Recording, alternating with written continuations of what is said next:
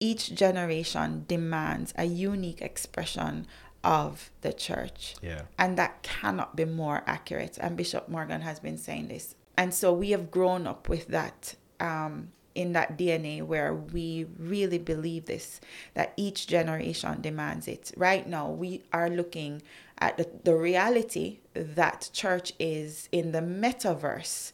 There need to be a Go for God church in the VR space, in that virtual space, because that's where our generation is heading. We cannot sit here and think that the pulpit and the pews in a building is really going to be it for our young people. Welcome to the What Next podcast, hosted by Sean Reid, where we pay it forward through conversations. Each week, we will bring you an inspiring person or message to help you on your journey to discover what's next for you. Charlene, thank you very much for coming. It's my pleasure. So the very first thing I usually ask people, just because I want to find out how they're doing, is how is your mental health today? Mental health. Yeah. Oh. I think good. Mm-hmm. I think good. I think I've learned to manage my mind in a very big way. One of the things that I pray for is a sound mind. Ever since I've taken on this position, because I deal with so much, especially a lot of what is on people's minds. Yeah. So I literally pray for a sound mind every day, which I feel helps me to keep things clear, especially also because I have to manage my emotions, right? I deal with a lot of people who are crying, a lot of people who have tragic things going on, and I'm not the person that needs to cry in front of them.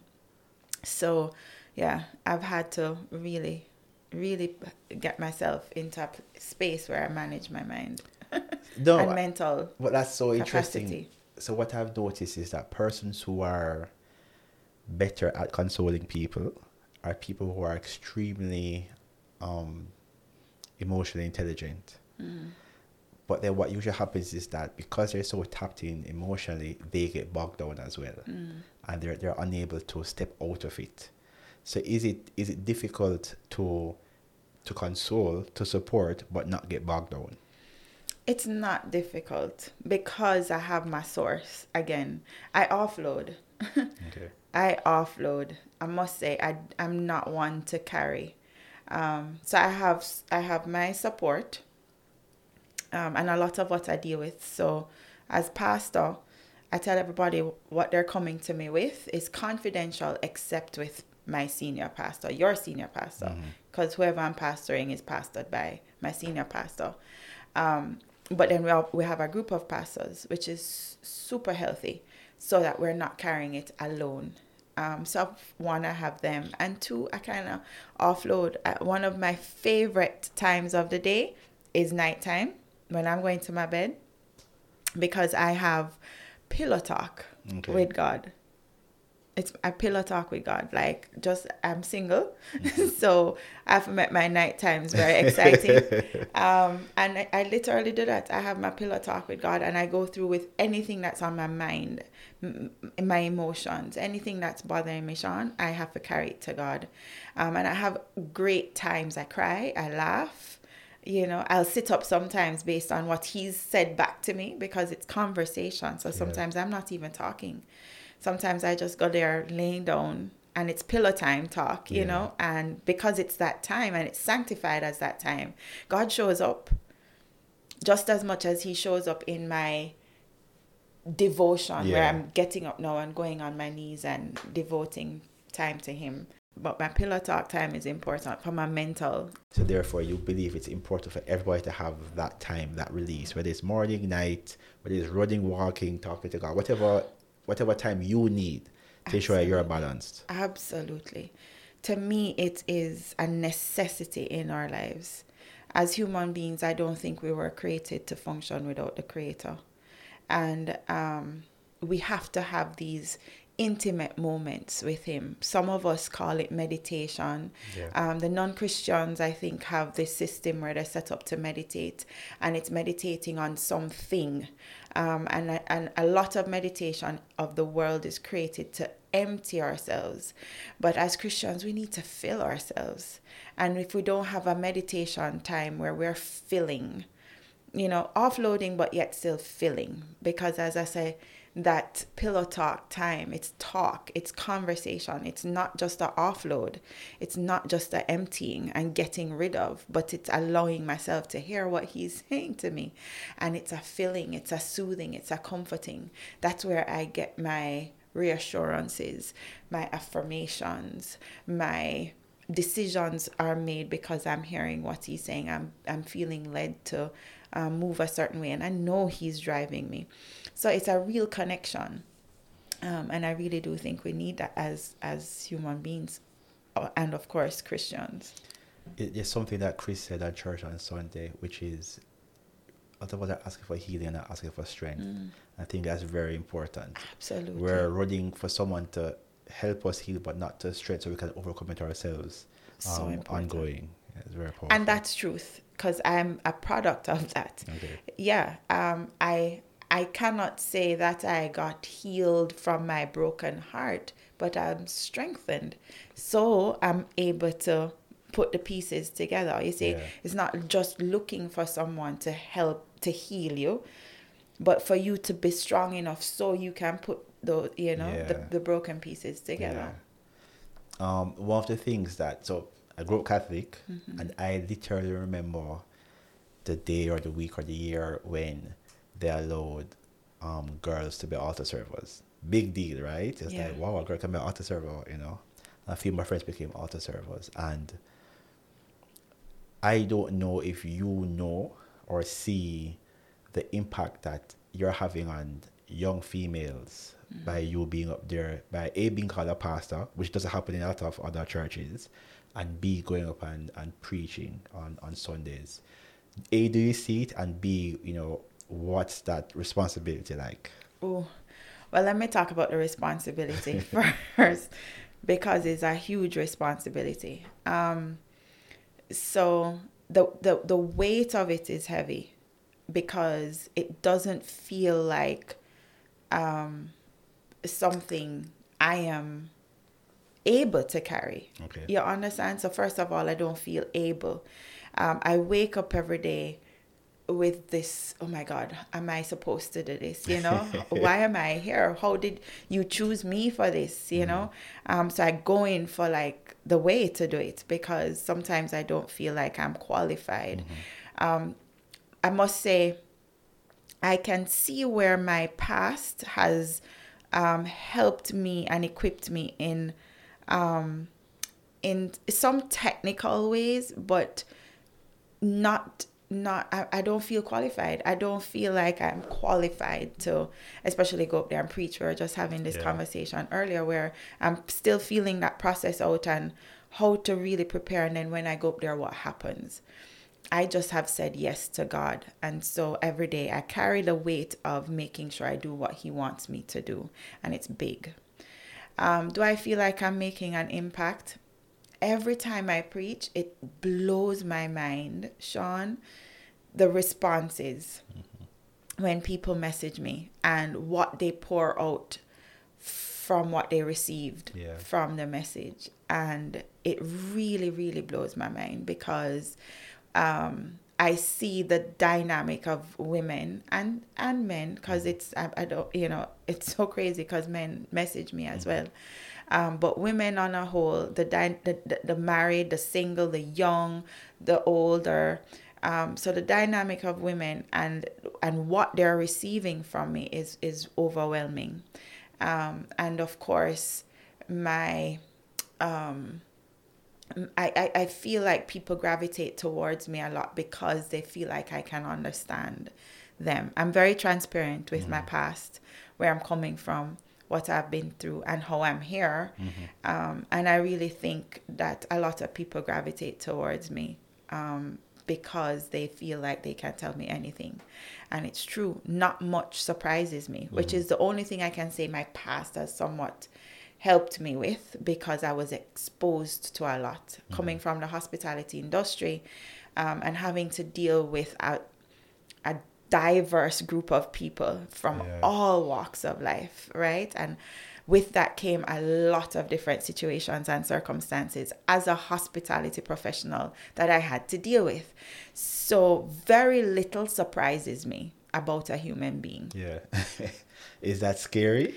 I feel so used to it. Okay. So it's not really scary. And then I carry this peace now that I didn't have before. Okay. So whereas back in the world, things would come at me, and professionally, I'd have to have a professional response and I'd have to deal with it. But then at the end of the day, I'm just like, what in the world? And you find so many different ways. You end up having these vices to deal with it that's so unhealthy. And back then, my mental health was shot because, you know, my release was not necessarily the most healthy. But now,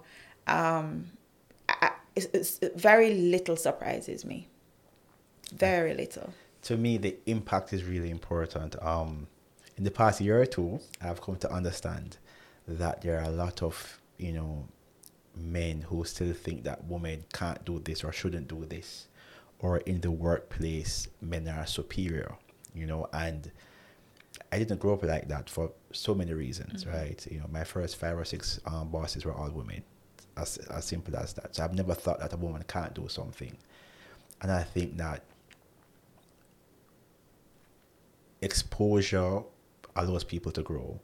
And so when people, as I said, both men and women see you out there preaching, it is, oh, so a woman can do this. So for the little girl to say that she can aspire to that is also great. And for the man who may not have matured to that space yet to realize that a woman can do this, it may change his point of view. And I think that you doing it, obviously you're not doing it for that reason, but it's a spin-off effect that will impact so many people that you'll never meet. Yes. You know what I get a lot as you were talking? Just being in the circle of young people, because we're on a college campus, and we do a lot of, you know, activities and events that a lot of young people involve a lot of young people.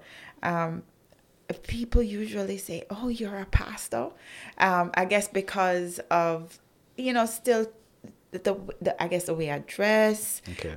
You know, I'm wearing my jeans and ripped knees, and you know, it's a different look from a traditional type of pastor. So I get a lot from the young women. Oh, you're a pastor, and then to have the conversation with them about being here and what my life entails usually makes them be like, you know, wow. And I see that it really changes the perspective of one, church, and two, the relationship of pastor. Yeah. Yeah, because I realize not many people know the importance of having a relationship with a pastor, or having a pastor in your life, being membered to a community, a church body, a family. I don't believe a lot of people understand the value and the importance of it, and how much God wants us to be in that, you know. He created this body. He says, be membered to my body. And in that you have, you know, pastoral care, apostles, people of a different vantage point spiritually in your life. It is very, very important. And so when I have young people, you know, saying, well, can you be my pastor? It's a little different from them saying, can you be my mentor? Yeah. And, you know, I feel like they've grown to have a different appreciation for that. And so for that, I am grateful, because I really want to let people know the value. If I knew this 10 years ago, 15 years ago, Sean, my life would have gone a little bit different. So I'm a big advocate of it now, and I'm blessed to be in the position, because I feel like I have the opportunity now to reach many people who just never knew they could have this relationship. So do you think that the church, and not just Go for God, but, you know, the churches on the whole, do a good job at marketing, right? Because if you think about it, if you are 17 years old and it is Independence Weekend. Every party, every liquor company is advertising to you extremely hard, right? Yeah. And is a church doing the same? Is a church trying to outmarket to get people to understand that this is, the way forward?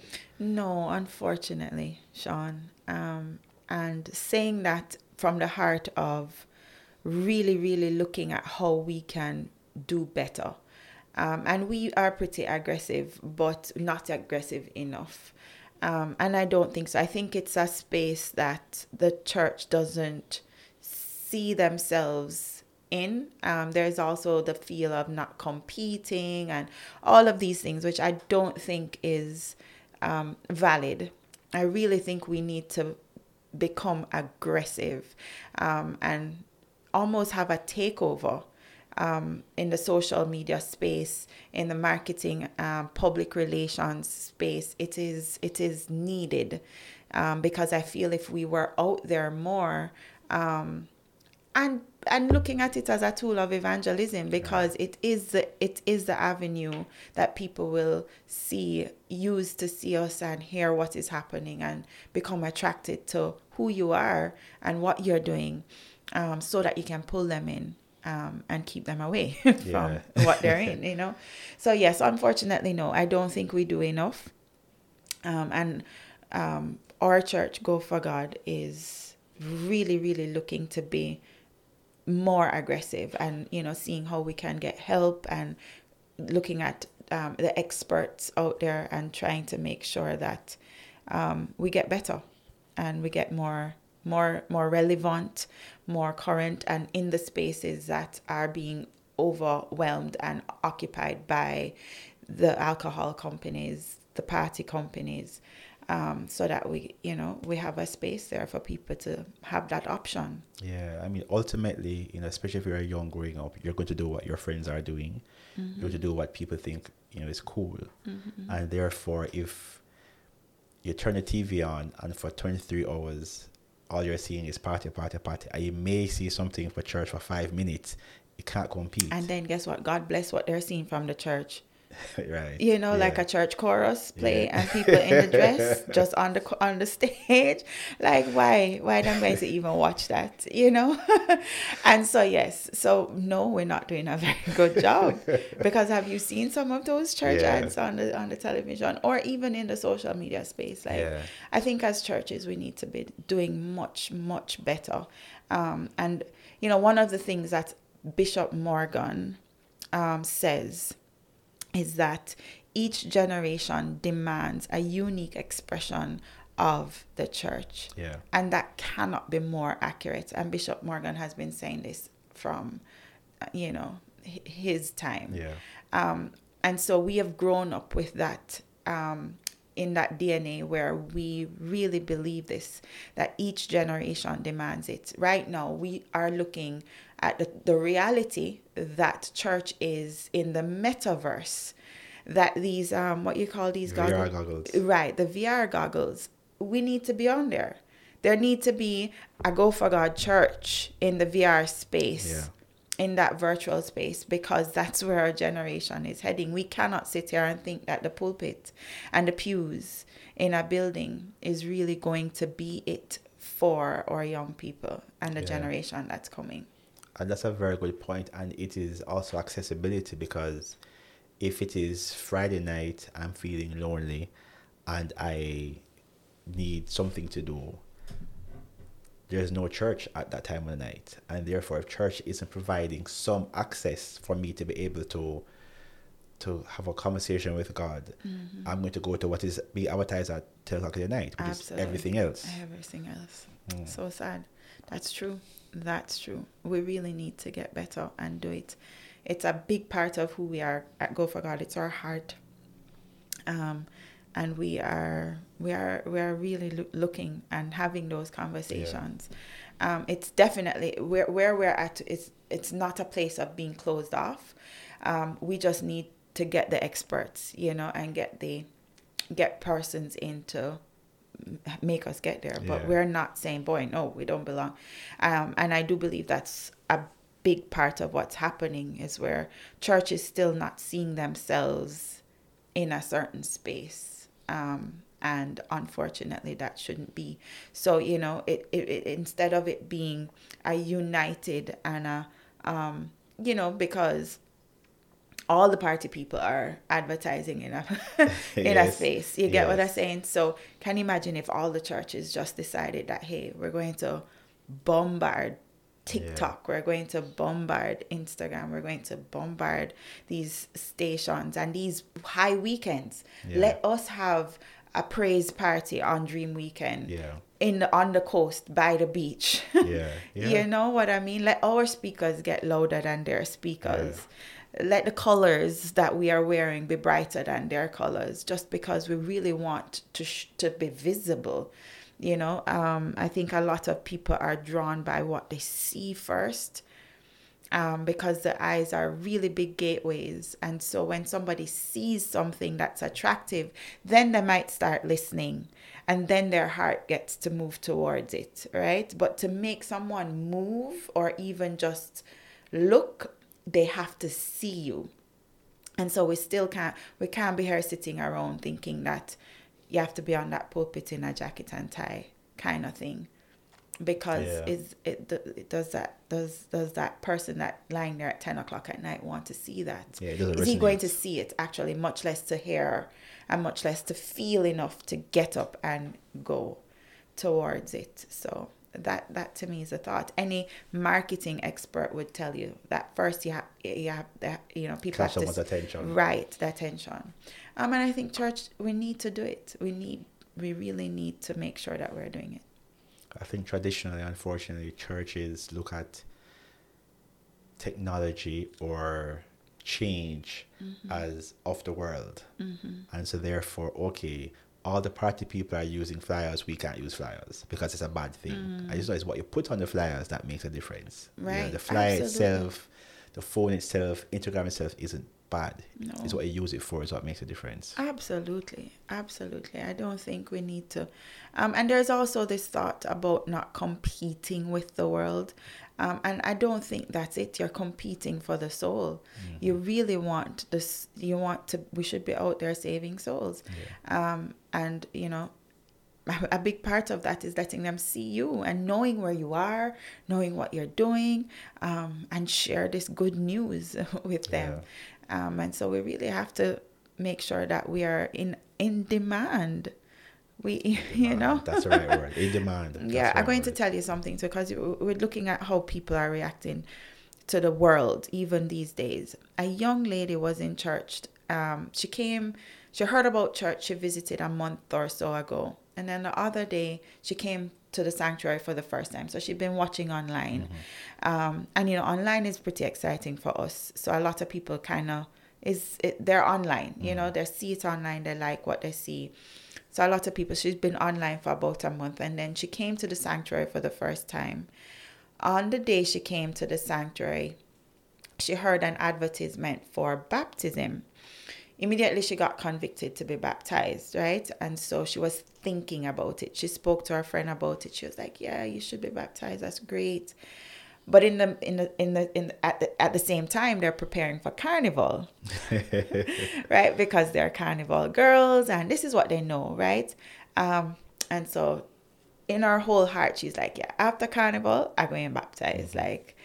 And of course, baptism means a step, like my life have to change. So let me just finish one last carnival, and then I'm done, right? So anyway, she came to church the following Sunday. And she was convicted to be baptized. She signed up the form for baptism. And on the Sunday she came back, she heard the date for baptism, which was July 10th, the day of carnival. Her costume is bought and everything. And she told herself, and in that moment she said, she's convicted to be baptized. And she didn't realize baptism was going to be now. But she told herself that when she hears the date for baptism, that's when she's going to be baptized. And she got so convicted in church that day, and she made the decision. And she went through with it. And she said, "You know what? I'm only going to carnival because it's tradition. Okay. I'm only going. She's like, I don't really go for me. I just go because it's something that I do every year. I grew up doing it, and I'm just going because it's one of those activities Right. that's a tradition for her family, friends, and everybody kind of just does it. So she thought about it really hard, and she's like, that's not fulfilling me. And she thought about, so we had this beautiful conversation about baptism. And of course, she's now blown away by the fact that she don't need to do anything. There's no class. That her pure love and faith in Jesus Christ is all she needs to be baptized. She was just like, yeah, no carnival. Costume bought, all the appointments made for her, makeup and all of that. She dropped it. And she's like, I'm going to be baptized on Sunday. And she was so happy. So happy. Nice. And so I'm realizing that a lot of persons are just going to these things because it's robotic. That's what everybody else is doing. Right. It's what everybody else is doing. It's what they kind of just grow up knowing that's what to do. It's the thing to do. And so it's not a very hard takeover. And also there's no alternative. If somebody is bored on a Friday night, right, they stay home bored, or you go to a club or whatever exactly. the case is. And if somebody said, hey, here's this option, they can do something else that is a bit more constructive, that is a bit spiritually focused, people probably and do it's fun. It's not fun. Just like, boring. That if they had a fun, clean, healthy, uplifting environment to be, or a podcast, or a YouTube, something that they can watch and see and be a part of, it would be the best thing. And I'm saying it's not hard if we get into that space, because a lot of persons are out there, and it's not because they're so attached to it. Again, it's because there's really nothing else, or they just don't know. They just don't know. So it wouldn't be a hard takeover. No, it wouldn't. Interesting. All right. So you said that you were in hospitality before. What was that like? And what did you do? Well, yes, I left high school and jumped into hospitality. Okay. And hospitality, starting with the hotels first. So I've worked for some really beautiful hospitality chains, companies. I've actually only worked with luxury brands all my life. And so my development stages, because I started working before I went to school, and starting at the company that I worked for was, to me, fundamental training, taught me a whole lot. I really value my experience there. And so the hotels became super exciting for me. And it wasn't difficult for me. I think I knew it was my passion.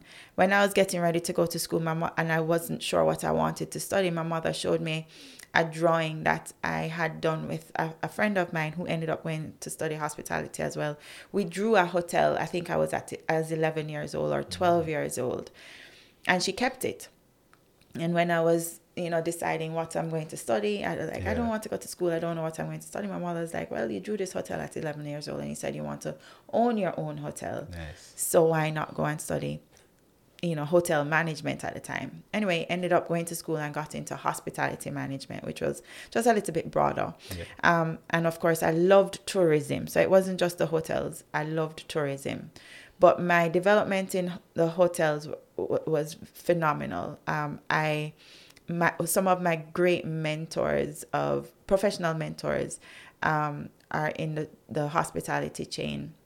And I studied at Johnson & Wales University, so another institution that was just, one of the premier schools in hospitality. So I feel like I have a very well-rounded and a very high level of hospitality hotel management training. And when I was leaving the industry, it was at a time in my life where I never expected it. So I got pregnant, and it just so happened that that's when my career life in the industry ended. Not that I knew that was going to happen at the time, but it just ended up happening that way. But I would not trade my hotel hospitality background for nothing. Yeah. Even after I left, this is where most of my hospitality came in. I started to train. So training across the different hospitality entities, restaurants, spas, and, getting into a broader field, and, even got involved in the Tourism Linkages Network and what they are doing with Vision 2030. Right. And so, hospitality has just been my life. I have a passion for service. And I love my Jamaican product. So I love product Jamaica. Yeah. Even when I was working overseas and working for the creme de la creme of hotels, which is the Four Seasons, as a Jamaican, I still maintained my brand Jamaica. Because I was the Jamaican girl, still offering that level and standard of the Four Seasons, but everyone knew me as a Jamaican girl. And I think it's what made me really good at what I did and who I was to that organization, which I had a phenomenal time and owe a lot to my development. And then I came back to Jamaica just because of visa stuff, as a student and transition to working, and then all of that ended. But then coming back to Jamaica and going into hotels here was just another amazing thing, and working for the beautiful and luxury brands here was just great. And hotel management was just, and I've done all areas. So guest services, I've done the front of house. I just haven't done kitchen. Yeah, and that was my only. But my health and safety background for the properties brought me into the kitchen a lot. I just never cooked. No cooking. Okay. No cooking. Managed the restaurant. Yeah. I've done the restaurant managing, served, bus tables, even washed the dishes. But I've not cooked. Fair enough. So done the rooms, made the beds, cleaned the bathrooms, walked the roofs, gone underground. Right. Gone in the pools, gone in the ocean, and done, marine environmental stuff. So all aspects of the hotel, and I really, really love it. Are you still doing trading? Right now, no. Okay. That's on a little pause. Okay. Currently, but I do see myself training again. Okay. But but of course, maybe with a little difference, just in terms of how I bring the content across. But yes, I do see myself training. I love people development, and I love going into a space and letting people understand the importance of excellence and being excellent and being able to be themselves and serve in excellence. So I hope I get back into training. I hope so too. Simply because too many places in Jamaica give poor customer service. You walk in there and it's like you're begging something, and sometimes you're like, why do I have to ask to be served? Why is the receptionist sit down on her phone, don't even look up at you 2 times? Sad. And it's unfortunate. And I mean, I'm not taking away from maybe how little they're paid and what's going on in their personal life. That's their reality. But it's really unfortunate when you go into somewhere and the experience is just really poor in every, whether it is food, whether it is paying a utility. It's very difficult. Absolutely. Very difficult. And it's unfortunate because as a people, that's not who we are. Correct. Right? And so my heart is about letting people understand who they are, and that nothing should compromise that. Nothing should compromise who you are. And who you are naturally is someone that's hospitable. Yeah. Every Jamaican, when you go in them house, them want to make you comfortable, Yeah. no matter what the situation is like, right? One of the most beautiful things to do is walk south side, or, you know, to go down into one of our inner city communities. And if you see the family environment of these communities and how they are with each other, that's just naturally who they are. Every house shares everything. People live communal, and the life is about being pleasant and sharing with people. So we don't have an excuse to not be us. Yeah. And one of the things that I think is important as leaders of this country is just to keep people reminded of who they are. You know, we are the best people when you go abroad. When you go abroad, or you travel overseas and anywhere, because I heard of a Jamaican at an Alaskan hotel. Mm-hmm. So I'm just saying, we're across the globe, right? When you go overseas and you meet a Jamaican, they stand out. Correct. Because of their service. And they didn't go into that environment and they were trained to do that. A Jamaican is just naturally like that. And so there's no reason we should be less in our own country, in our own spaces, in what we are doing, right? And I just encourage the organization leaders to keep that reminder on everybody's hearts. And that's just my passion. So that's just the focus of my training. Just keep reminding people who they are, and not to compromise that, you know. And it is actually what will pay off. It's not the paycheck at the end of the day. What really pays off is the impact that you've made as Sean Reid in your job, whether it's packing bags, pumping the gas, opening the door as the security guard, whatever it is that you're doing. Or you could be the CEO of a company, because sometimes it really is the head of the company that you really can't stand. And so it trickles down. Yeah. So if you are the CEO, you're the head of an organization, it really starts with you, and that culture and that vibe will trickle down. And the responsibility is upon you to keep reminding these people of who they are and what the culture of this environment is, so that they get to express the best of themselves. Based on what you have seen, do you think that companies spend enough time training people or informing people or just caring about people when it comes to customer service? No, it's not, and it's a lot of resources that are not invested.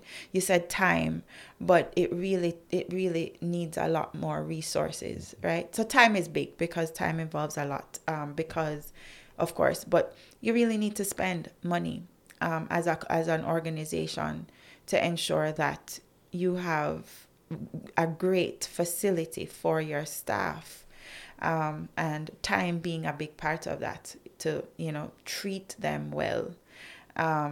So and it's not just paying them, it's what the organization does to make sure that they're comfortable. A lot of people are really uncomfortable because they don't have a proper bathroom on a daily basis, and they come to work and they just really don't have a proper bathroom. And it could be just something very simple that is just not healthy for them to not have, and that makes their day just really bad. So a lot, you know. I know the dynamics of people are really crazy, but I feel if somebody steps into an environment that's set with a certain culture, it's going to be very hard for them to stand out. And of course, if you stand out, you gotta go. Yeah. That's just, I tell everybody all the time, nobody forcing you to be here. If you want to be here, and this is the culture of this organization, and you want it and you want to stay, then this is how you have to be. Yeah. But a lot of times it's very hard because they don't have that culture. They don't have that vibe. They don't have that space. And work is daunting, and work is heavy. And a lot is happening at work emotionally, right? It's a place it's a second family. Some persons are spending more than 8 hours a day with their co-workers, with their bosses. And so you have to, as an organization head, you have to understand that this is like a mini family. It's funny, in the papers, I think it was this week or last week, I saw an organization, it was in the paper as a news article, that they just installed a room for breastfeeding. And I thought to myself, on one hand, good, okay, great. But just now? Right. Like in 2022, Wow. you're just doing this. And it's weird, as you said, it's the little things that they can do that will have a huge impact. Now, again, imagine you're a female, you're going to work, you want to express, and somebody's standing in front of you, say they want something. You're going to be angry because you can't even go somewhere. Right. And it's those small things that Right. I'm sure probably cost a company nothing to just create a room. Especially if your staff complement demands it. You understand? Right. So that's the thing. It's just looking at who your staff complement is and what is the need, what is the dominant need among that team of workers. And it's the little things that can make a difference. Yeah, so somebody told me the other day that HR has changed or is changing to what they call dream management. Dream management. And it's, typical HR would say, okay, this year we're giving everybody a 5% raise or a 10% raise or whatever the case is. And what studies have shown is that not everybody wants that. Right. So person A may just want to leave every day at 3:30 to go pick up their child. Or person B wants to come in half an hour later. Or person C just wants to have a room to go and breastfeed. Or it's just these small things that instead of spending a large amount of money to give a small increase to a lot of people, you could just find out what does each person want. Maybe somebody wants to go and buy a car, but they know that if they spend 4 hours at a bank, they may get fired. They say, okay, I'll help you out. I will call a loan officer for you and have it sorted for you. So that is sitting down and speak to each person and figure out, okay, what exactly do you need to make you happy and doing it that way. And Absolutely. I think that it is so effective in the work world, but just life in general. Find out how are people actually doing, speak to them, and hopefully you can help them. Absolutely. That is key. I love that. I look up more into that whole dream management because yes, companies do need to help their people. Especially now post COVID, people getting back up on their feet, they have to be really managing a lot, going back out, and what the past 2 years had demanded them to hold down or do to survive. Going back out, it's taking them a lot. I had to do a little project the other day to hire some persons for a small business, and when I asked her when she could start, she said she's not working, but she said, to be honest with you, I don't have any clothes. And I want to say I can start immediately, but I will need some time to get some clothes. So she has even been hesitant to send out her resume for a very long time because she just really doesn't have the resources to have clothes, to be able to jump into a work environment immediately. And so something like that, we have to kind of be ready to facilitate because there are people out there who want work. But now let me tell you, the flip side is true where it's very difficult for organizations to find people who really want to work, right? So I know that struggle. But when you go through your interview process and you hear people, you listen to people. I also think we really need to do a better job at interviewing people because, we're so mundane at looking at the professional stuff, but really understanding the background and what is happening with a person gives us a different perspective. And so our work the pool of persons that we're choosing from, we probably need to kind of expand it a little bit when we're looking at our qualifications and our requirements, because there are a lot of people who are great workers and can work, but they might not be as attractive on a resume per se. And so this lady just happened to drop in my lap, not from necessarily a professional resume, and reaching out to her and talking to her.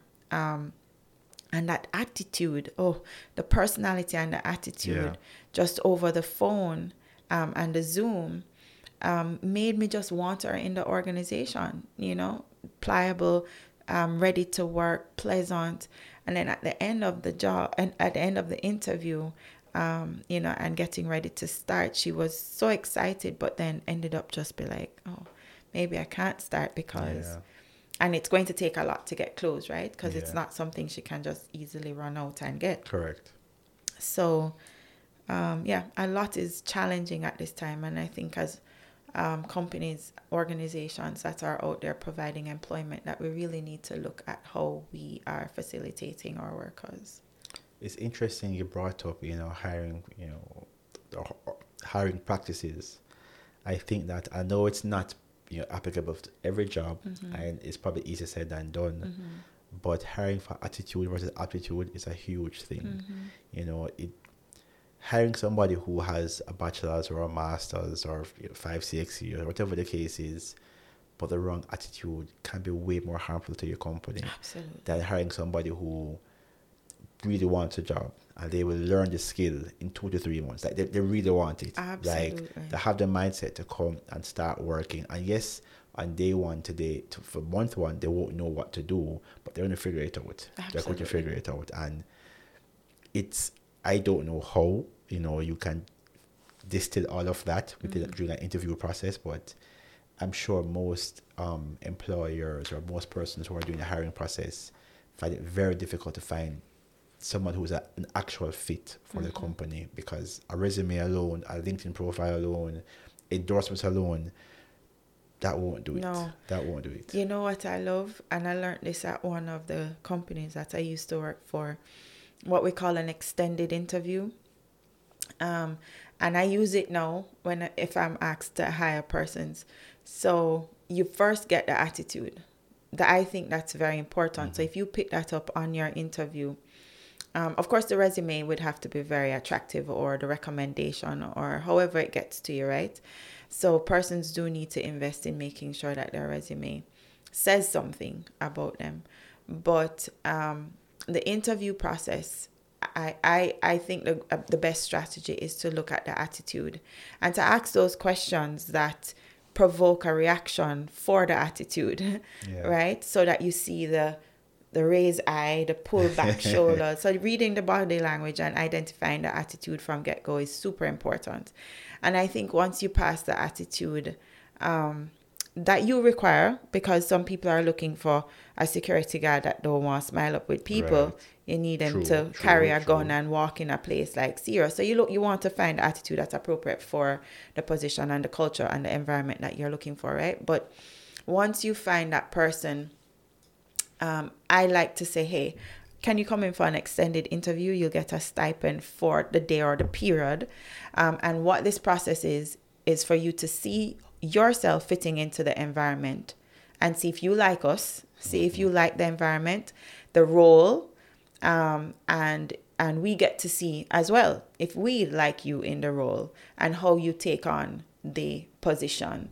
And you put them to shadow a professional, and you see and you watch them in the role. Now, if they spend that first day sweating out, needing to get it, of course, you've found the right person, especially if they come back and say, yes, this is what I want.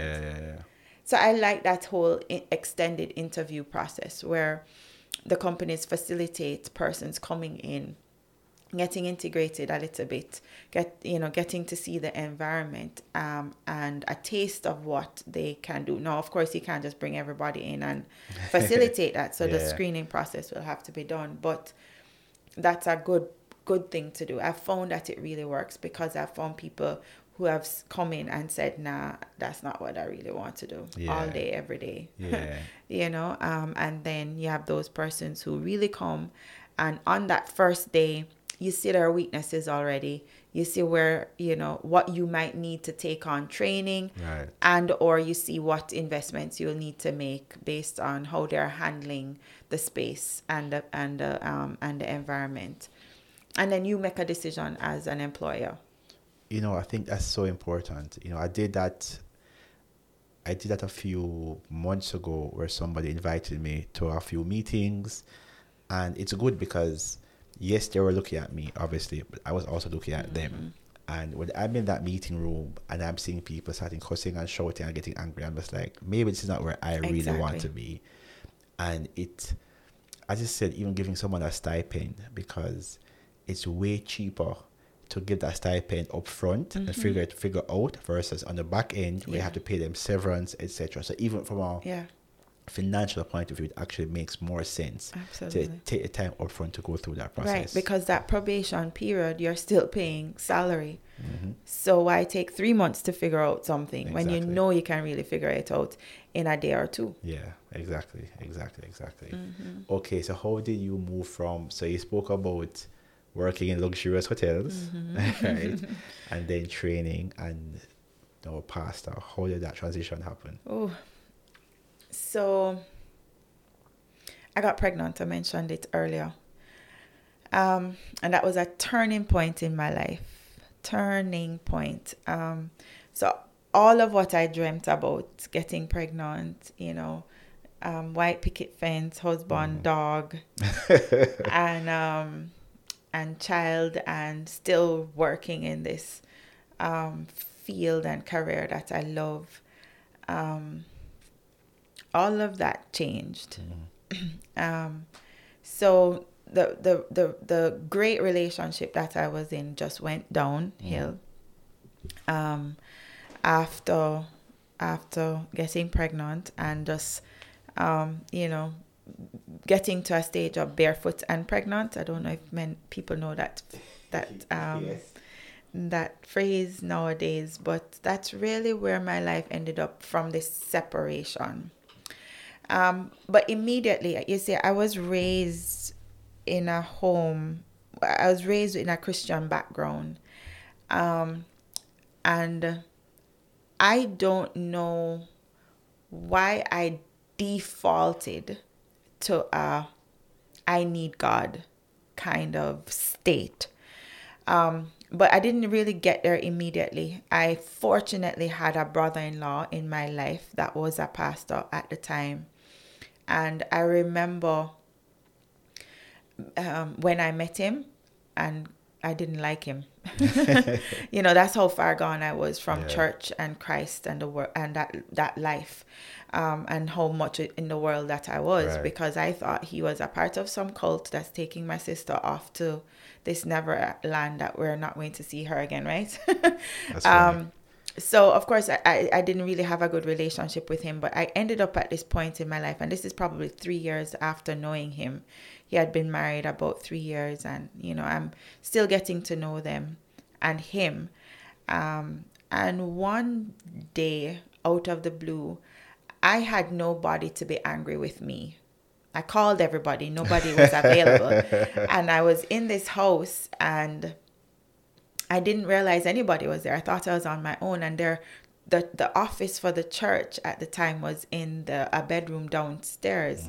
I thought I was home alone. And I'm angry, I'm crying, and all I want is somebody to just help me to curse. Help me to be more angry, right? That's what I used to thrive on during this separation. And I remember just pushing the door. I think I wanted like a tissue or something. Right. And I pushed the door because the bathroom was in there, right? I think I was heading to the bathroom, and then he was in his office, and I was just like, oh, you're not the person to help me to argue right now. But he was just like, Charlene, sit, just so eager to talk to me, to have a relationship with me, because it was so estranged before. And I remember for the first time sitting before a pastor. Right. And I must say that's when my life changed. So I vented. I had this, I poured out everything, in all of my agony and all of my pain. I poured it out. And I just remember him being who he is, or Pastor Chris, on his computer, typing, looking up at me, nodding, or and while I'm talking, giving me the opportunity to talk, and I'm there and I'm done. But I'm just used to people saying, yeah, of course, that's horrible, riding my thing, right? and riling me up more and just getting more angry with me. And then I'd be so affirmed that, yes, this is the wrong thing. And, you know, he's horrible. And yes, Charlene, you deserve more. But he didn't say anything. And I'm just like, okay. So he's like, are you finished? And I was just like, oh, you never hear anything I said. You don't care. And he's like, no, Charlene. You know, and then he just asked me some simple questions. And one of the questions that stood out to me, and it's the question that changed my life. And I think it goes back to what we were talking about earlier with my mental health. Because I was mentally challenged. I was going through big breakdown. And if I continued, Sean, I would not be in my right mind, probably. And so he said to me, Charlene, what are you hearing? What are you listening to? And I was just like, what kind of question is this? I'm just telling you what's going on in my life. He says, no, what are you listening to? And we dissected that question. He just walked me through it. He's like, all right, so something's going on in your head, right? Because I was like, yes, he said this, he da-da-da, and I was like, and he just like, okay, so you're replaying these things that he said, you're replaying these, you know, situations that you were in, because, you know, so he's analyzing and breaking down what I'm listening to. You know, my friends that are just rooting me on and riling me up, and I'm listening to those things. And then, of course, the soppy love songs that are out there that just don't mean anything, right? That just make you bawl even more when you hear them. So all of these things are in my head. And when he made me realize what I'm listening to, what I'm pouring in, really changed my life. And he told me this. He says, I'm going to tell your sister to give you 5 songs that I want you to listen to. And I'm like, great, gospel music. Like, what am I going to do with gospel music? I don't even know how to listen to gospel music. So he's like, no, just please do this for me.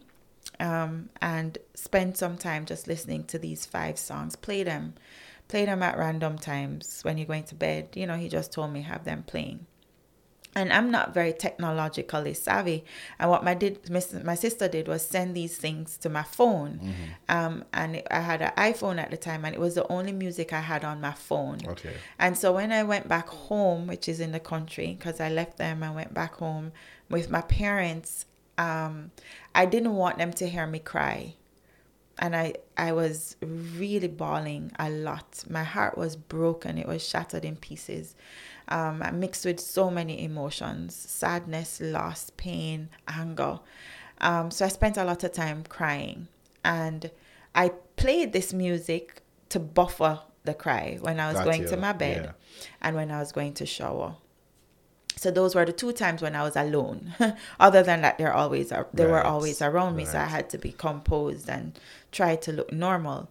But then when I was going to my bed and when I'm going to shower, I had these moments. And I spent about 2 months just playing this music. I cannot say that I listened to them, but I allowed them to play because, again, that's all I really had on my phone.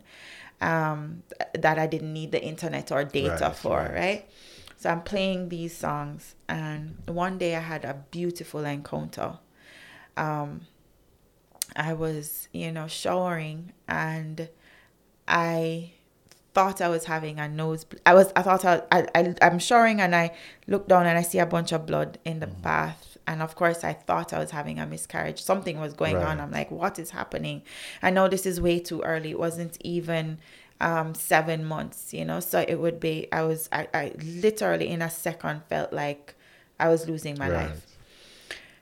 So I screamed, but then I noticed that it was my nose, that I was bleeding from my nose. So I sat down in the bath. The shower is still running because I kind of got really lightheaded. And I felt I was gone for a super long time, like a lifetime. And in that moment, Sean, I had a very vivid memory. I went back to being 5 years old, a little girl, a skinny little 5-year-old. And it's Hurricane Gilbert, the biggest hurricane to hit Jamaica at the time. And I'm waiting on my dad to come home. And I remember it's pitch black. We hadn't seen him for the whole day. And, it was really messy. We lost connection through the radio. He had left a cell phone thing at home. We lost connection, power. And it was pitch black, and we saw these lights coming up the road, and we knew it was my dad, So I anticipated seeing him coming into the house. And he did. He walked in the dark. I could hardly see him because he's so black. And I remember him just picking me up and hugging me. Yeah. And at 32 years old and pregnant, in my bathtub, I felt those arms, those big arms, as if I was a 5-year-old, hug me. And it was the realest moment of my entire life so far.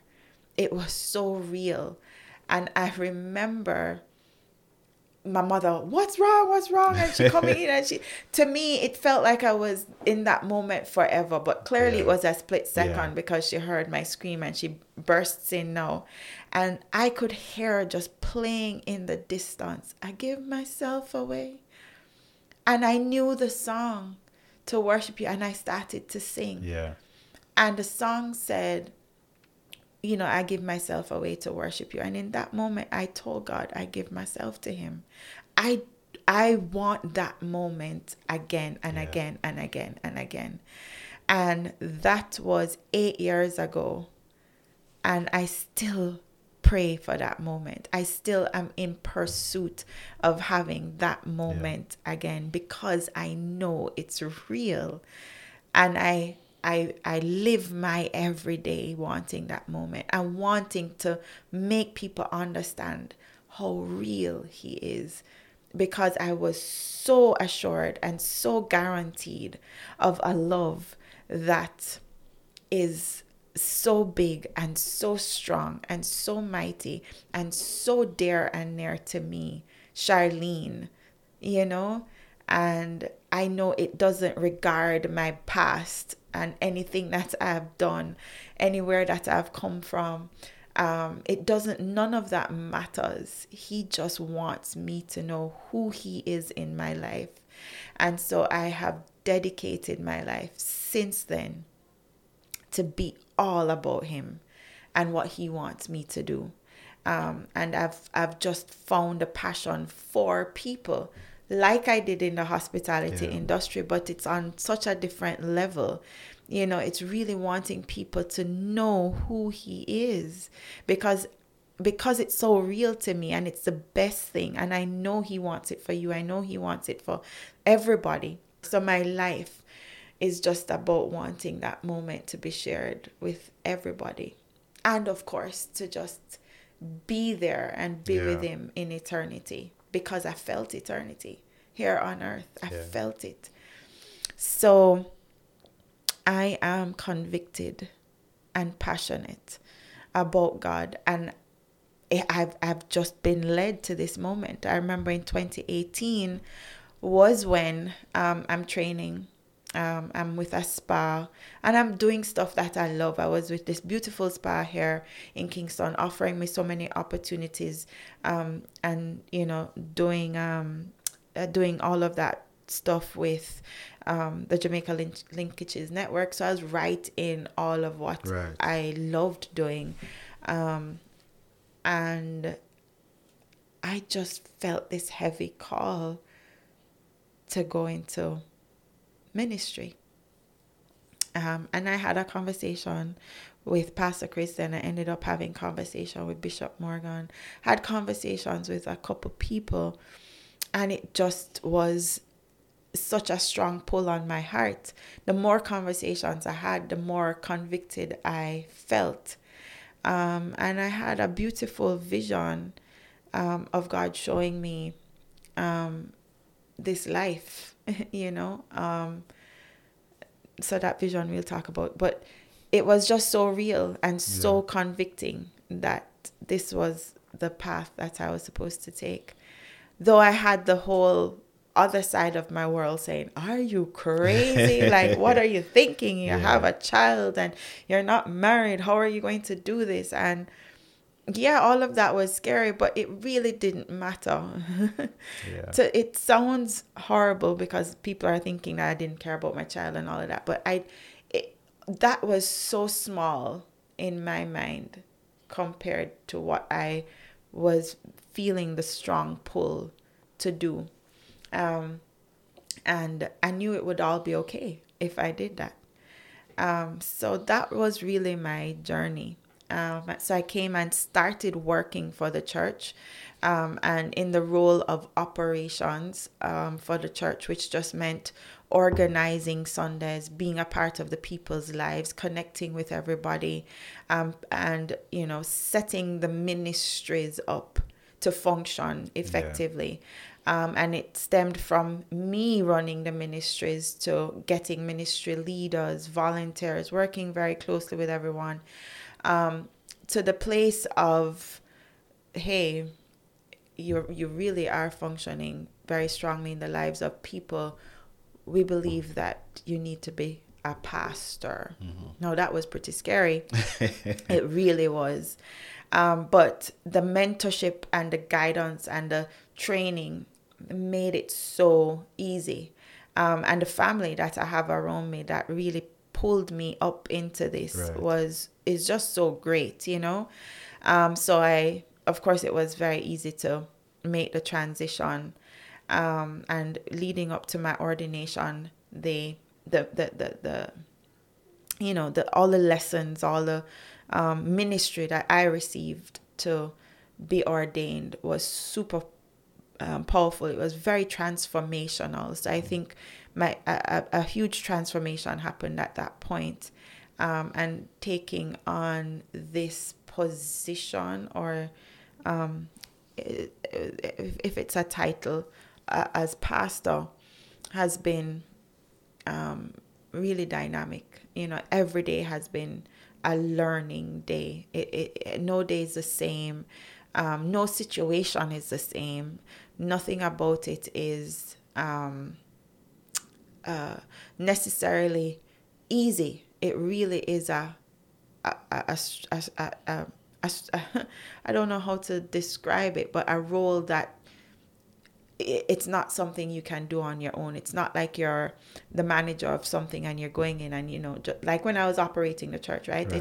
It's completely different, because we've talked about a weight on you to make sure that you don't cry when someone comes to you and tells you what's going on, or you don't get angry. Right. Or, the emotional stability that you need, the heart that you need, the way that you have to be postured before God, the integrity that you have to have, so the lifestyle, the way that you have to live your life. All of these things are super, super heavy, because you really just literally can't rely on yourself. But what it has done is really put my relationship with God at a different level, to the point where now I'm having pillow talk with God, and having this really close, tight, intimate relationship with him, seeking him constantly to know what to say. I get phone calls at 1:00 in the morning, crying in pain, whether it is to go to the hospital with someone, or to just sit up and have that difficult conversation, or to go and rescue a young lady from a place she shouldn't have been at that time of the night, So it's really being emotionally available, physically available, mentally available for a wide and diverse set of needs and people. We were doing Oktoberfest last year. Yeah. And we got an opportunity to go on Gospel FM, and I'm having this interview. And for the first time, I was presented with this question, and it brought an awareness to me that I never had before. So, Pastor Charlene, how does it feel to be a single mother and a pastor? What has it's kind of like, what has the criticisms and feedback been like? And to be honest, I have not had that. So I've never had to look at myself in a light that makes me feel like I'm criticized. So it really blew me it really startled me on the interview. And you Yeah. imagine me, I'm already like nervous about talking. And I get this question. But the Holy Spirit just gave me such beautiful peace. And it really is what happens. I have so many single mothers now that I have an opportunity to have in church with me and encourage them, and to see how God has just been super gracious to them and their life, because they've just had great conversations with me. So that has been something really, really overwhelming and beautiful. And then young women who feel like, they're struggling with this lifestyle, and how can they be a Christian, and that sort of thing. Can they really walk the walk? Can they be in church? And just to really be able to be in their lives. So I remember my mom saying that, like, where they grew up, where they went to school, or they went to church, all their walking distance. And I remember her saying that in order for them, because there was 11 kids, right? In order for them to take communion on Sunday morning, they had to go to confession during the week, or you can't take communion, right? And there are some roadblocks that we've put out there. Again, transparent. I don't know the Bible back to front, so I don't know if it's in the Bible or not. But there are roadblocks out there that have been implemented that prohibit people from seeking God because of what they believe society will say. Mm-hmm. So if you are pregnant or not married, you're going to hell. Yeah. Right? Sad. If you go for communion and you never confess, you're going to hell. So sad. And there's so many things that prohibit people. So going back to what Bishop said about every generation demands a unique expression of the Right. church, right? And to be honest, I'm a victim of that. And what that is church has over the years had tradition and their unique culture, right? So setting up your organization and having a certain set of traditional stuff or just particular things to your organization over time has just become doctrine. Correct. For some, and unfortunately people have adapted that over the years to be something that that is truth, and that is the way. Yeah. Right? Because of how etched in the church doctrine, societal church doctrine, Yeah. right? Which unfortunately is not every church that's like that, because again, it's not biblical. It's more cultural or traditional, right? So God says, Jesus says, do this in remembrance of me for communion. He did not put a contingent. There is no contingent in the Bible of taking communion. However, it is upon you to really know that because he did this for your sin and for your forgiveness, it would be upon you taking it, if you're taking it in truth, that you make a decision to not be in contention with anybody. Right. To not be malicing anybody, to not have unforgiveness in your heart, but make a conscious decision that because I have a Savior that I'm partaking in his death and resurrection with, that my life needs to change and I need to get rid of this, right? So that's what a church now does with the people who have come in to take communion. So, we really try our best to edify people on the truth of God and how he wants us to live. The same with baptism. I'm a victim of that. The church that I grew up in, at 15 years old, I really wanted to be baptized. I was so in love with God, and I really wanted to be baptized. But I remember I had to take a class, And it just so happened that the church was in a certain part of the area that I lived in. Mandeville and Cristiano. So it's just a little distance.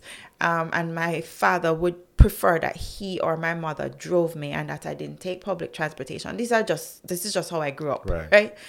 And my father was like, you can make the class on a weekend for me because you can't come in the week at the time. And I remember it being something like, no, this is not the world where you can just get away or, pay off or get special curry favor kind of thing. In other words, do the class when it is the class time. And of course, for that, I couldn't make the classes. So I did not get baptized at 15. And needless to say, my life just went downhill. I rebelled. The church was not what I wanted anymore after that. And so I didn't get baptized until I was 33, after I had my baby, and after I realized that I am free. And Jesus died for me. He rose again from the dead. And I believe that. I'm convicted and I believe that. And he says now, be baptized in that faith, as an order, as an ordinance. Jesus came, Jesus had no sin.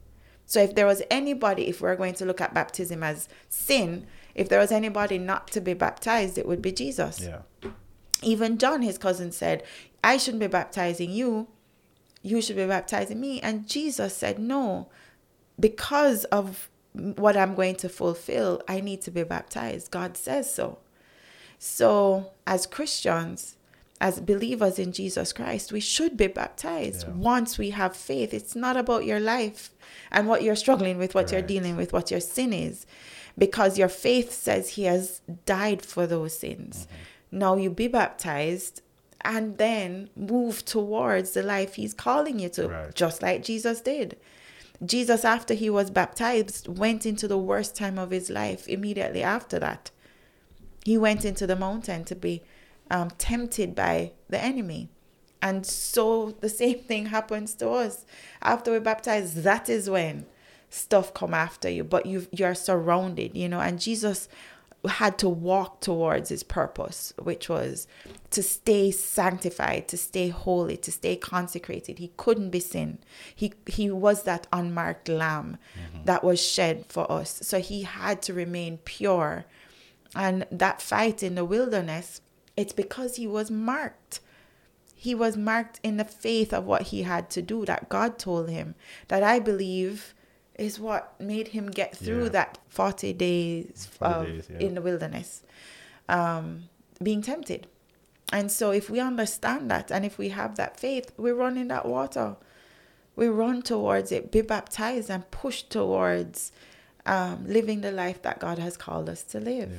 And not be caught up with whether you're ready or it's the right time or let me deal with are saying. Exactly. Or you have to do a class and let the church tell you if you pass the class. You get what I'm saying? It's like we make the gospel so set apart, inaccessible sometimes. Unaccessible kind of, right, which is so, to me, not healthy. Earlier I spoke about the music, right? And that Chris had given you 5 songs to listen to. And I think that is so important. Sometimes we don't realize the impact something has on us, right? Whether it is music, whether it is friends, whether it is family. And so you're even speaking about the fact that, you're looking for that friend to help you get upset, help you get angry. And sometimes we're so unaware of the fact that if we surround ourselves with people who are not encouraging us in the right direction, it inevitably will pull us down as well, or cloud our judgment. Right. If we were listening to a particular type of music, as you said, you weren't consciously listening to it, but it was happening in the background. Absolutely. And so if you're driving to work or going anywhere, and if you're driving to work and listen to music that is very angry, right, it's going to impact you. You may not think it is, but it's going to change your mental state. And it just shows the importance of surrounding yourself with good things, healthy influences. That's the right word. Absolutely, because these are our gates. Yeah. The ears, and not talking about the eyes earlier, but the ears are big, right? What you hear, actually, scripture says that our faith is strengthened by hearing. So we have to, the power of hearing is important. So we have to be filling ourselves and constantly putting ourselves in an environment that causes us to be strengthened with the word, or with worship. And worship is the word, because a lot of worship and gospel music is from scripture. So it's so important that we fill ourselves. These gates are what let things in. And so we have to be nourishing ourselves. This is how we feed ourselves. When we read the words, when we see them, and when we listen to the word, whether through music or spoken word or conversation, people that you're interacting with and talking to. We have to be very selective and intentional. It is so important for our health. Yeah. And I think, to Sean, this is what helps my mental health, because I'm around it constantly. So I really don't have necessarily the opportunity to go cuckoo, because I'm so connected to my conversations daily, the way that I am plugged into God and his word. It really, really nourishes me, keeps me strengthened. A lot bothers me. My personal life, I have a lot going on that tugs at my heart a whole lot. But I have learned the power of the Holy Spirit, and this armor of the breastplate that he has given me, of righteousness, and what that means, guarding my heart with Christ, because the breastplate of righteousness is Christ's character, and who he is, and allowing my heart to be just wrapped up in that, as opposed to be pulled to the negative things that are happening. And the emotions that can flow out of that. It really defaults to being in the hands of Christ. So the Holy Spirit is super powerful in our lives, and just a necessity, to the way we live and our livity, because we're getting by. A lot of us are living, and we're just, but the quality of our lives. Yeah, we're just existing. Right. Could be so much more if we understand the power of wrapping up ourselves in his presence, whether through listening to music, the word, or the people that we're around constantly. Yeah, so the reason I always start with the mental health question is that we're not comfortable speaking about it. Mm-hmm. Earlier you spoke about the fact that you really didn't want to talk to Chris, or you didn't want your parents to hear that you're crying. And all of us are going through so much. Yeah. And we're afraid to be vulnerable. We're afraid to let people know what's going on in our lives or in our hearts. Do you think that's natural? Do you think that's naturally how we are, or society has kind of told us that you must keep things private? It's hard for me to say natural, because I think we were made to be in connection with God. That's just me. I think if we're looking at Adam and Eve, we were created to be in connection with God. But what happens is we tend to want to isolate and go off. So it's a part of us has that, the sin exists, the things that pull us away exist. And so when we fall into things like that, we naturally drift away from our natural existence, which is to be in connection and relationship and in the presence of God. So just like Adam and Eve, we get separated from that. And I think, unfortunately, society capitalizes on that, where we have music being made out of that state that we draw to for comfort. And we move into, so when people go off by themselves because they don't want anybody to listen to them, to talk to them, or be open to have people see what's happening in their lives, they literally go into listening to these music. And they're like, oh, she understands me because she's singing about it, and a man is angry and he wants to just shoot someone. He goes and he listens to the music that's saying, he's shooting people. So we have, unfortunately, a world that has capitalized on the pull away from our natural state. And so, yes, we default a whole lot. And our heart, the Bible says to guard our heart because everything everything that flows from it is deceptive. So guard it, right? This is why, if we understand the power of guarding our heart in Christ and putting it in Him, allowing the Holy Spirit to fill it, as opposed to emptying it out on a relationship or your finances or, a lot of the things that our heart is caught up in. If we allow our emotions to run off of those things, we are going to be deceived and drawn into a space that messes us up mentally, emotionally, and worse, spiritually. Yeah. So it's super important, again, for us to guard these gates, right? Our ears, our eyes, what we hear, what we see, and that eventually helps us to protect what we say. Remember that song, watch your eyes, what they see, watch your ears, it's so important. And I teach my daughter that what your hands are involved in, watch where your feet go, because a young lady asked me the other day, she's like, Pastor Char, how do I stay away from my friends now that I've decided to be a part of church? And this is a 22-year-old, going into college, and she has these group of friends. She's found that life is not for her.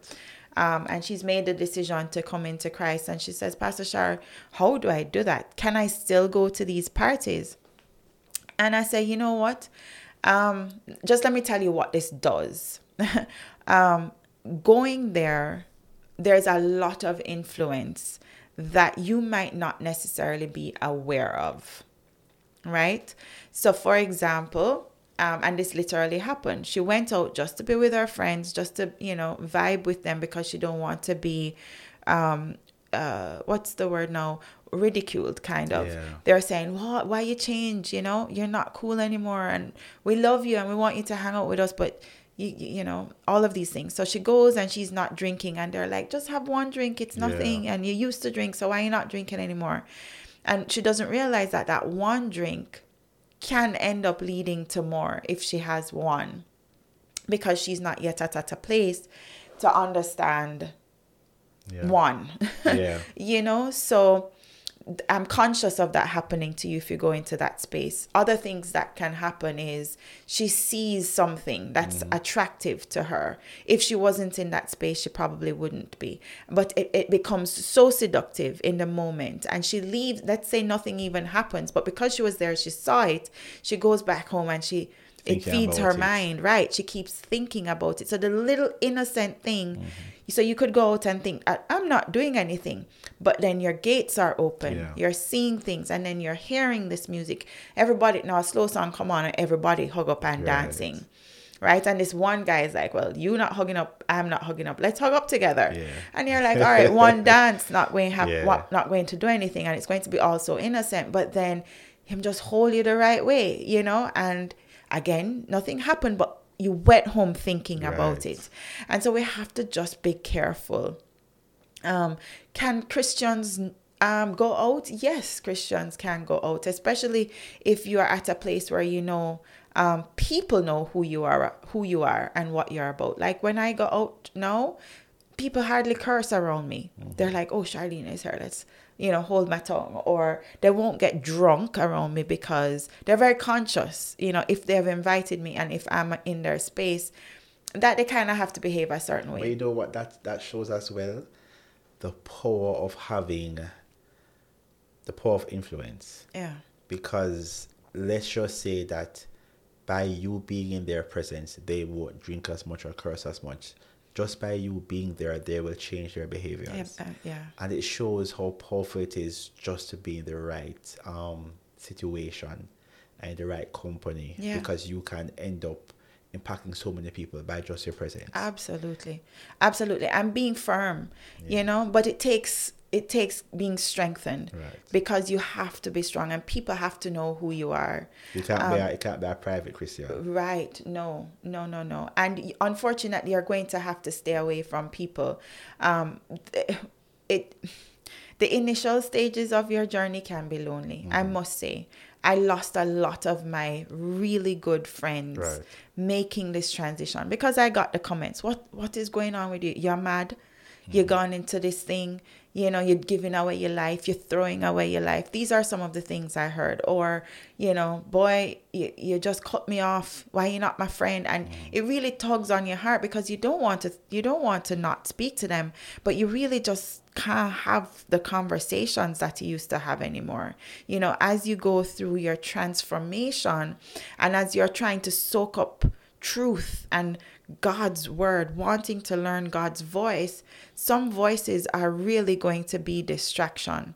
And it's nothing about them. Correct. It really is about you and where you are. And I believe wholeheartedly, if you stay steadfast and you take the season to get to a place in Christ, you will be able to talk to your friends again. I always tell people God is a God of restoring, and he loves to restore or restore us. And I'm evidence of being able to now have my friends and be able to be around people. But when I'm around them, they're just respectful of me. And I love that. I love when my friends say, when they slip and they say something and they say they're not supposed to say it, And I love that they're cautious and conscious because I'm there. And I think ultimately most people, quote unquote, know right and wrong, but they're, as a previous example, they're used to doing the wrong thing. They're used to going to carnival. They're used to doing all of that. And so therefore, even though they may laugh at you or jeer you at the start of it, if they know you're serious about this journey, they're probably okay with it. Some of them may be like, wow, I wish I could do that one day, but it's not right now because it's having too much fun right now. Right. But also too, it is what God does to you. If what is evident is who God is in you. When you stay steadfast and you take the journey, what people see is the difference. Yeah. So you automatically start looking a little healthier than them. You automatically start, you sound differently. Your posture changes. And you really start to look like somebody that they're like, wow. Yeah. So whether they like it or not, whether they believe in it or not, the beauty of God, the glory of God, what comes out of you, the way you shine, it's inexplicable. And it's not something that necessarily needs explaining. Sorry, inexplicable is not the word. It's so obvious.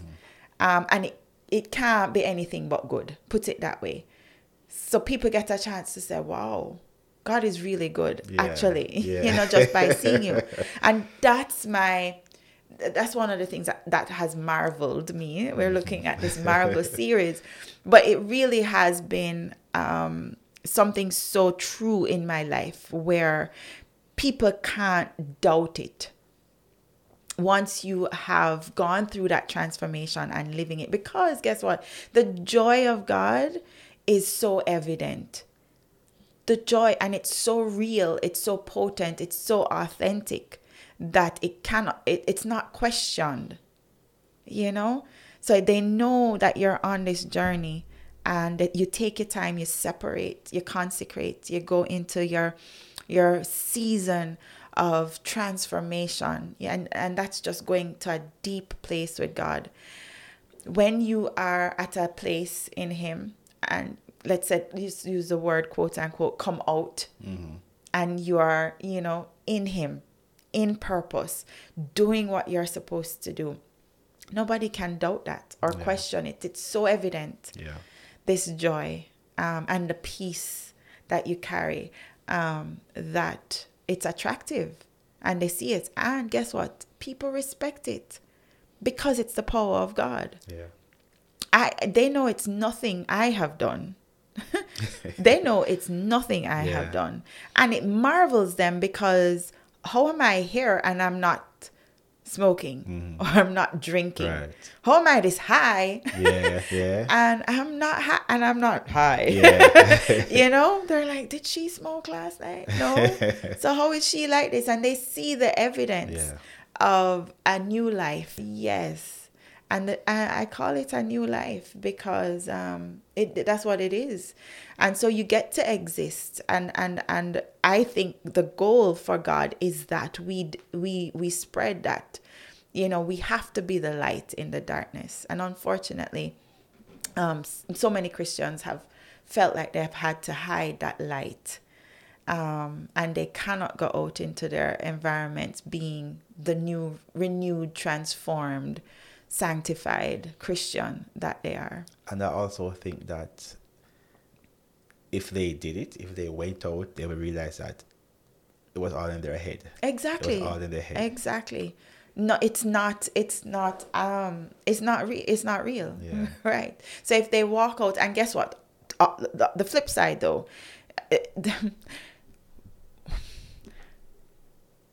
the enemy fears God. Mm-hmm.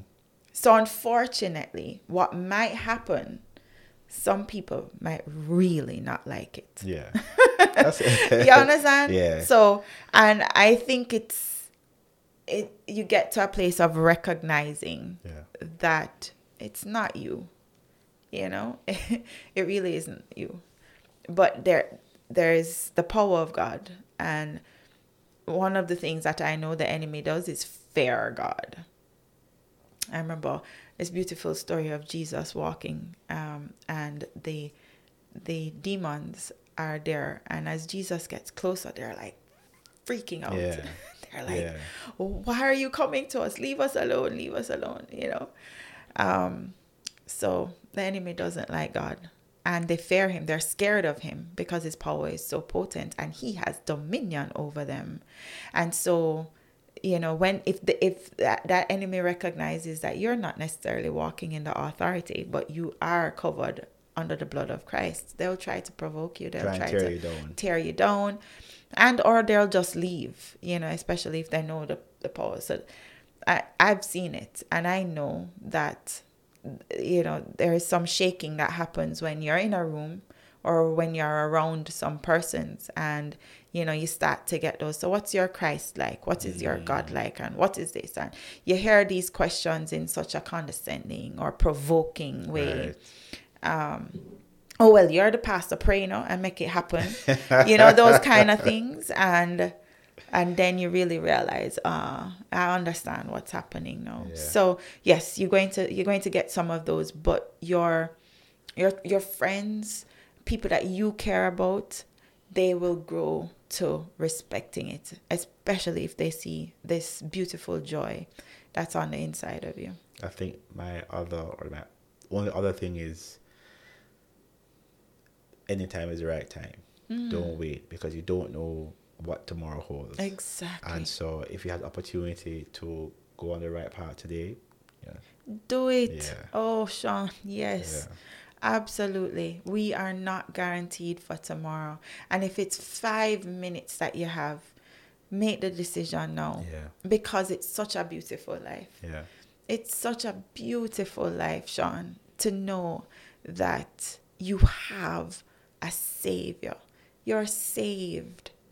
So all this worry about, I'm going to die, or the fear of death, it is...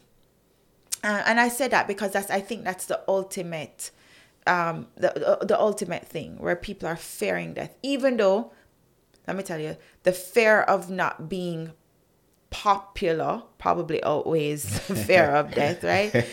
If you feel like you're not in a certain space, doing certain things, and not accepted by people, accepted by a certain status quo, that probably outweighs death at this point, because a big rush is towards that, and unfortunately, a lot of people think Christians are the uncool or the Right. pulled away or not recognized in certain spheres, which is such a lie. But if you can understand that what Christ offers us, the purity of life and the quality of life, to be able to live in His awesome power, if we could just understand how much that outweighs what the world demands of us to do and to be, it would be so great. And I'm an advocate for that. If you could give yourself any advice to your 20 or 30-year-old self, or or advice to younger people, right? What would you give them or give yourself? The best relationship you can have is Christ, and put that relationship first.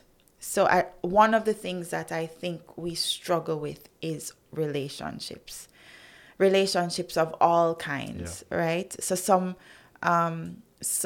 of us struggle with our parental relationships, which probably ends up stemming into spiraling and having many challenges with other types of relationships.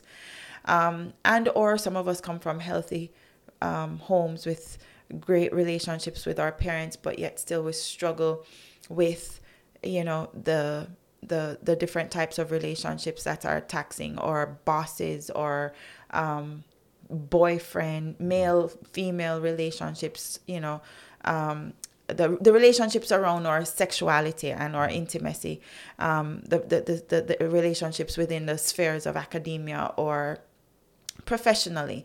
So many different relationships that we have on a daily basis that I think pulls us, which was what was happening to me in my 20s, right? I struggled with the different relationships. And the one thing that I could advise myself back then is that the relationship that I need the most is one with Christ. And the same way I pursue a relationship with the boys that I did, the men that I did, I've found out now it's the same way that I pursue Christ. Same way. Send him a message. Hey God. Just have a notepad on your phone. Yeah. You want to talk, you want to send a message, and you just listen. He answers. And because he really wants to have a relationship with you, you set up dates, you go and you meet with him. You set up times in your day where you're like meeting with him. You're spending, your time listening to what he's saying. You're singing and dancing with him at different times. And it's the same way we pursue our natural relationships. So it's just as easy. And I would just encourage everyone to try that. Try that relationship and make it first over that relationship with your parents, mother, father, over the relationship with your children, over the relationship with a love interest. Those are key, right? Over the relationship with your bosses or your teachers or your co-workers or your fellow students, fellow classmates. Over every relationship that you have to have on a daily basis or in your life, if you can just pursue the relationship with Christ and make it first. I like that. I think it would be a major difference to who we are and how we handle our other relationships. Yeah. So you're currently Pastor Charlene. What's next for you? What's next? Ooh. Oh my God. So I think I have a desire to build church. It's a desire / vision. So I feel like I see myself being a big influence in the development and the building of church. And I see that coming through speaking, but also setting up structures, church, to be church, different facilities, and being a big part of developing church. Don't know how much more to say in that, but that's what I think is next for Charlene. That's awesome. Yeah. God has laid his church heavily on my heart. And my last message, which was, being all in, I feel is such a daunting thing to us out there in the world. And this is coming again from, you've heard a little bit of my past, how the world makes it very attractive to be out there. But being all in, and us recognizing that church is not the building, it's not the pastors, it's not the order of a service that you come into on a particular day, but that God has really set his temple in you. You are the temple of Christ, right? He when he hung on that cross for us, the temple broke, the physical structure temple, and he said he would rise again in 3 days. And when he did, he made us recognize that he now lives in us. And he said, I'm going to send greater than me, and he's going to be in you. And I believe that's when he made us the church, us his temple. And we have a huge responsibility to reach the ends of the earth, individually, as Sean, as Karen, as Mikey, as Sharon, as Marsha. Like, each person has their responsibility to be the church. And I just want, again, that individually we understand our purpose in Christ and that we are living it and reaching the ends of the earth from the highest of influences. Yeah. I want Christians to be the prime minister and the presidents of nations. I want Christians to take over the entertainment industry. I want us to take over the airwaves, and have these conversations over the airwaves, media. I believe that's where the church needs to be. And so I really pray that my next has me very influential in being a big part of that development. Thank you so much for listening to this conversation. If you enjoyed it and you want to dive into a similar What Next episode, check out the links in the podcast description or head to thewhatnextpodcast.com. And remember, make it your mission to make somebody else's day better.